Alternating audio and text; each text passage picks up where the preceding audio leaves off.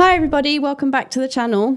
Today I'm joined in the studio with Noor and Rizwana, and we'll be making a response to an interview that Michaela Peterson had made between two opposing views between Mohammed Hijab and Ayaan Hirsi. We'll talk a little bit about them during the interview, but let's jump into the first video, which we'll be looking into now. Women are expected to cover their bodies, and there is some kind of discussion on how much of that. In some cases, they let you show the face and the hands. And in extreme cases, you have to be covered from head to toe, confined to the house. Your male guardian chooses, or at least you need his endorsement to marry someone else. And all of this is based in Sharia law. If you're a woman and you're not happy in a marriage, it's almost difficult, almost impossible to divorce your husband. And the other way around, for a man to divorce his wife, all he has to say is declare in front of two witnesses 3 times that he divorces his wife. Classic Ayaan Hirsi style. So she jumps with a lot of her opinions without actually justifying and being a bit more scholarly. But let's go into this question. So the question essentially is Islam inherently misogynistic, is basically what she's going at. And she's using hijab, divorce, guardianship laws, things like that to kind of make her point. So if I start with you, Rizwana, what do you think about what she was talking about? You know, we have to cover from head to toe and it's so extreme in terms of the hijab and that it's perceived as a negative thing. What's your view on that? Yeah, I mean, she has said that Islam is misogynistic because women have to cover. So the first thing that I immediately thought of was, why is this covering such a bad thing? Is the opposite actually more freeing? Is less covered something that is more liberating? And I don't think so. And so many Muslim women do not think so. Rather, dressing modestly is a choice, and it actually is a movement now we can see in today's society. In 2022, back to the Olympics in 2020, women are now trying to make decisions for themselves about how to dress rather than catering to the male gaze, which I think is hugely powerful. So female athletes not wanting to wear, for example, gymnasts not wanting to wear the more revealing leotards and choosing to wear a full bodysuit. Again, that choice and that freedom of conscience of deciding what to wear and respecting that for women.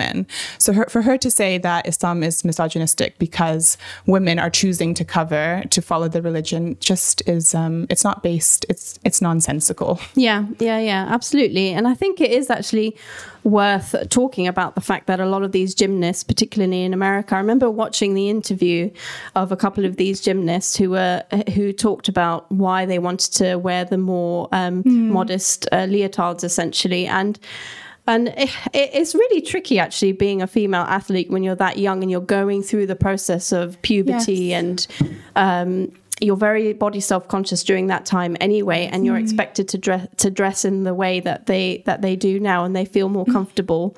Yeah, and I think in this country even they've found that the specifics that are required for sport, female sport, are turning away so many young girls from even participating in the sport because of that uniform that's required that doesn't even have an evidence base in improving the sport itself. Yes, and your performance actually as an athlete. Exactly that. Yeah. And then I think one huge example for me that I remember reading about was about Hillary Clinton and how she chose to dress more modestly during her campaign. She decided to wear trousers and suits instead of skirts, etc. And when she was asked, it was because she had an incident where she was upskirted and kind of harassed that way, a few incidents, I think. And she said to take that out of the equation and to help her to, speak about, to address the political side of things rather than be distracted by that. Exactly. Yeah. She made that conscious decision. So can we say that that decision that she made is is a bad thing. No, absolutely not. We can't. And against like human and women's rights as well. Yeah. And I think that what we need to be just really focusing on is whether it's my choice to dress modestly. And if it's my choice, then I have to have the right to do it, no matter what it is. It's just, I want to do it this way. And it cannot be two standards for Muslim women and non-Muslim women. Like, just because a Muslim woman is choosing to dress modestly based on her faith, we cannot say that is negative. But actually, a Western woman who is moving towards modesty, that's liberating. How can that be reconciled? Or even juxtaposing that to the fact that nuns cover their hair and they dress modestly and they're seen as devout religious women, and it's like more power to them. Well, actually, Muslim women are dressing in the same way for the same reasons, because they're devoted to God. And it was the same reason why I started dressing more modestly, wearing the headscarf as well, because I wanted to gain that nearness to God by kind of turning away from more materialistic desires, and that improved my connection with God. So, I mean, Ayaan, unfortunately, she's kind of missed the boat on that, I guess. But she's just seeing the fact that you're all covered up, therefore it's negative. But there are very many positive experiences, and you just have to ask Muslim women who wear their headscarf to ask why they're wearing it, to see that there is a different side of things. The other issue that she raised, actually, which was interesting, was the issue of divorce, and that there's a perception that there's a difference in the process within Islam, like between men and women. Nora, what do you think about the comment she was saying? I think, obviously, if we have a divorce is just gives us an opportunity to separate from someone that we can't live with, that we're not happy to actually live with. And there is one specific way of doing it, which is a divorce. Which one way of doing it is, obviously, the man can say that he wants to divorce, but there's also where the woman want to do khula, which is the female version of divorce. So there is divorce process in Islam, and it's not like different actually in Christianity, where there isn't that process, for example. I think that's the one really big thing to highlight. Yes. And then where the divorce has to have, obviously, both of them agree on having the divorce. Khula is also mostly done when the woman specifically can't or don't want to live with the husband anymore. And even if he doesn't fully agree with it, she can give up the gifts and the things that he gave her. And then she can say, I just can't do it. I'm doing khula and I'm leaving. Obviously, both of them are like processes that need to be followed, as any process in a court, or anything that you need to follow. Even here in the UK, there's a process you have to follow. And then, so there is a divorce, 100%. There is a way to actually leave a specific person if you're not happy to stay with them in Islam. And I think it's even more empowering for women when there is like khula specifically if she does not or cannot stand staying with that specific person anymore. And actually, because the way Ayaan was saying, she was saying that it's really difficult for women.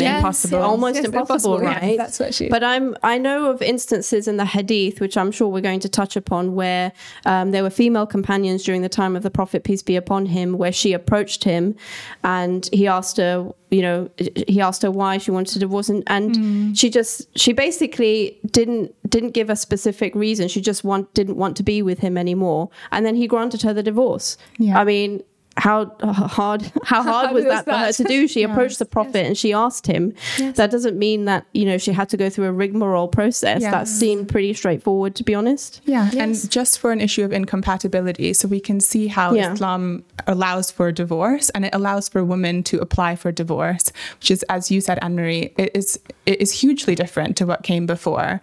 So how can Ayaan Hirsi Ali say that it's almost impossible? Yes, it was almost impossible before Islam came and gave that right to women. So if she's talking about pre-Islam, sure. And even now we see that divorce is such a morass of, it's difficult now in today's society because there's so many preconditions and there's so much animosity and there's so much that comes with it. Divorce is really prevalent. We know that about today's society. But Islam puts together a very clear framework for both the husband and the wife to leave the marriage. Yes, a simple framework, actually. A simple framework. But one that, again, has procedures, and that's to uphold the rights of both parties. But in particular, as Noor said, to uphold the rights and empower the woman to be able to leave a marriage. Yes. Yeah, absolutely.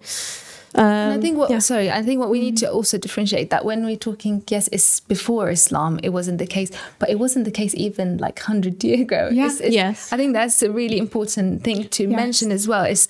It's great that now the situation is allowing women to actually get a divorce if they want to, but 100 years ago it wasn't the case. Like absolutely. Even if she wasn't happy, she's going to have to stay or do something to herself to actually leave that kind of space.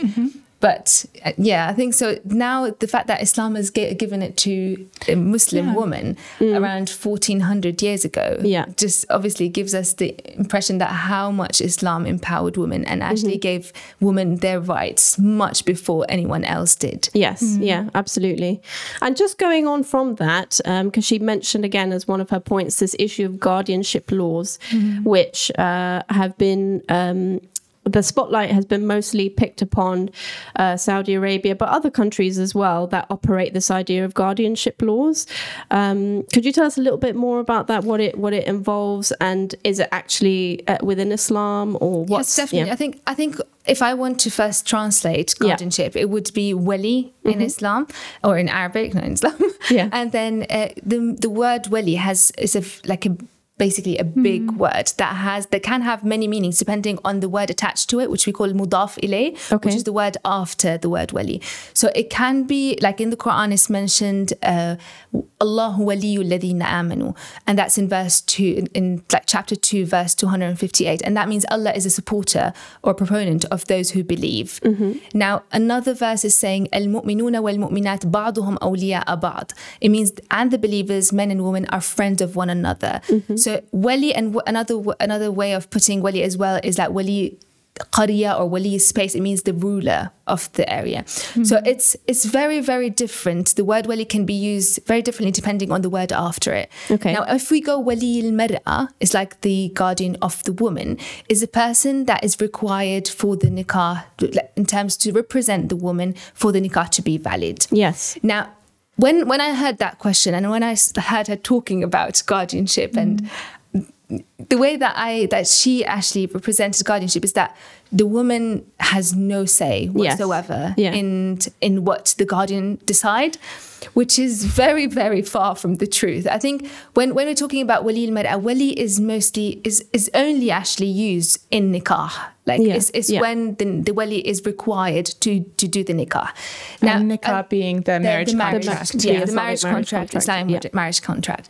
Now, but the nikah, to start with, the nikah cannot be valid without the woman actually approving to it. And then consent to it. Yes, consent to it, exactly. So there is one hadith that mentioned Hazrat Khansa bint Khaddam al-Ansariya, and she's a Muslim woman. She went to Hazrat Muhammad sallallahu alaihi wasallam and said that her father wants her to marry someone that she doesn't want, and there is another person that she wants to marry. And he said, La nikaha lahu, inkahi ma shi'ti. Like there is no nikah. Like this nikah is not valid. Go and marry whoever you please. And this obviously brings us to the point that to start with, the nikah cannot be valid if she's not happy. Now, why is the wali important? Why is it important to have a wali?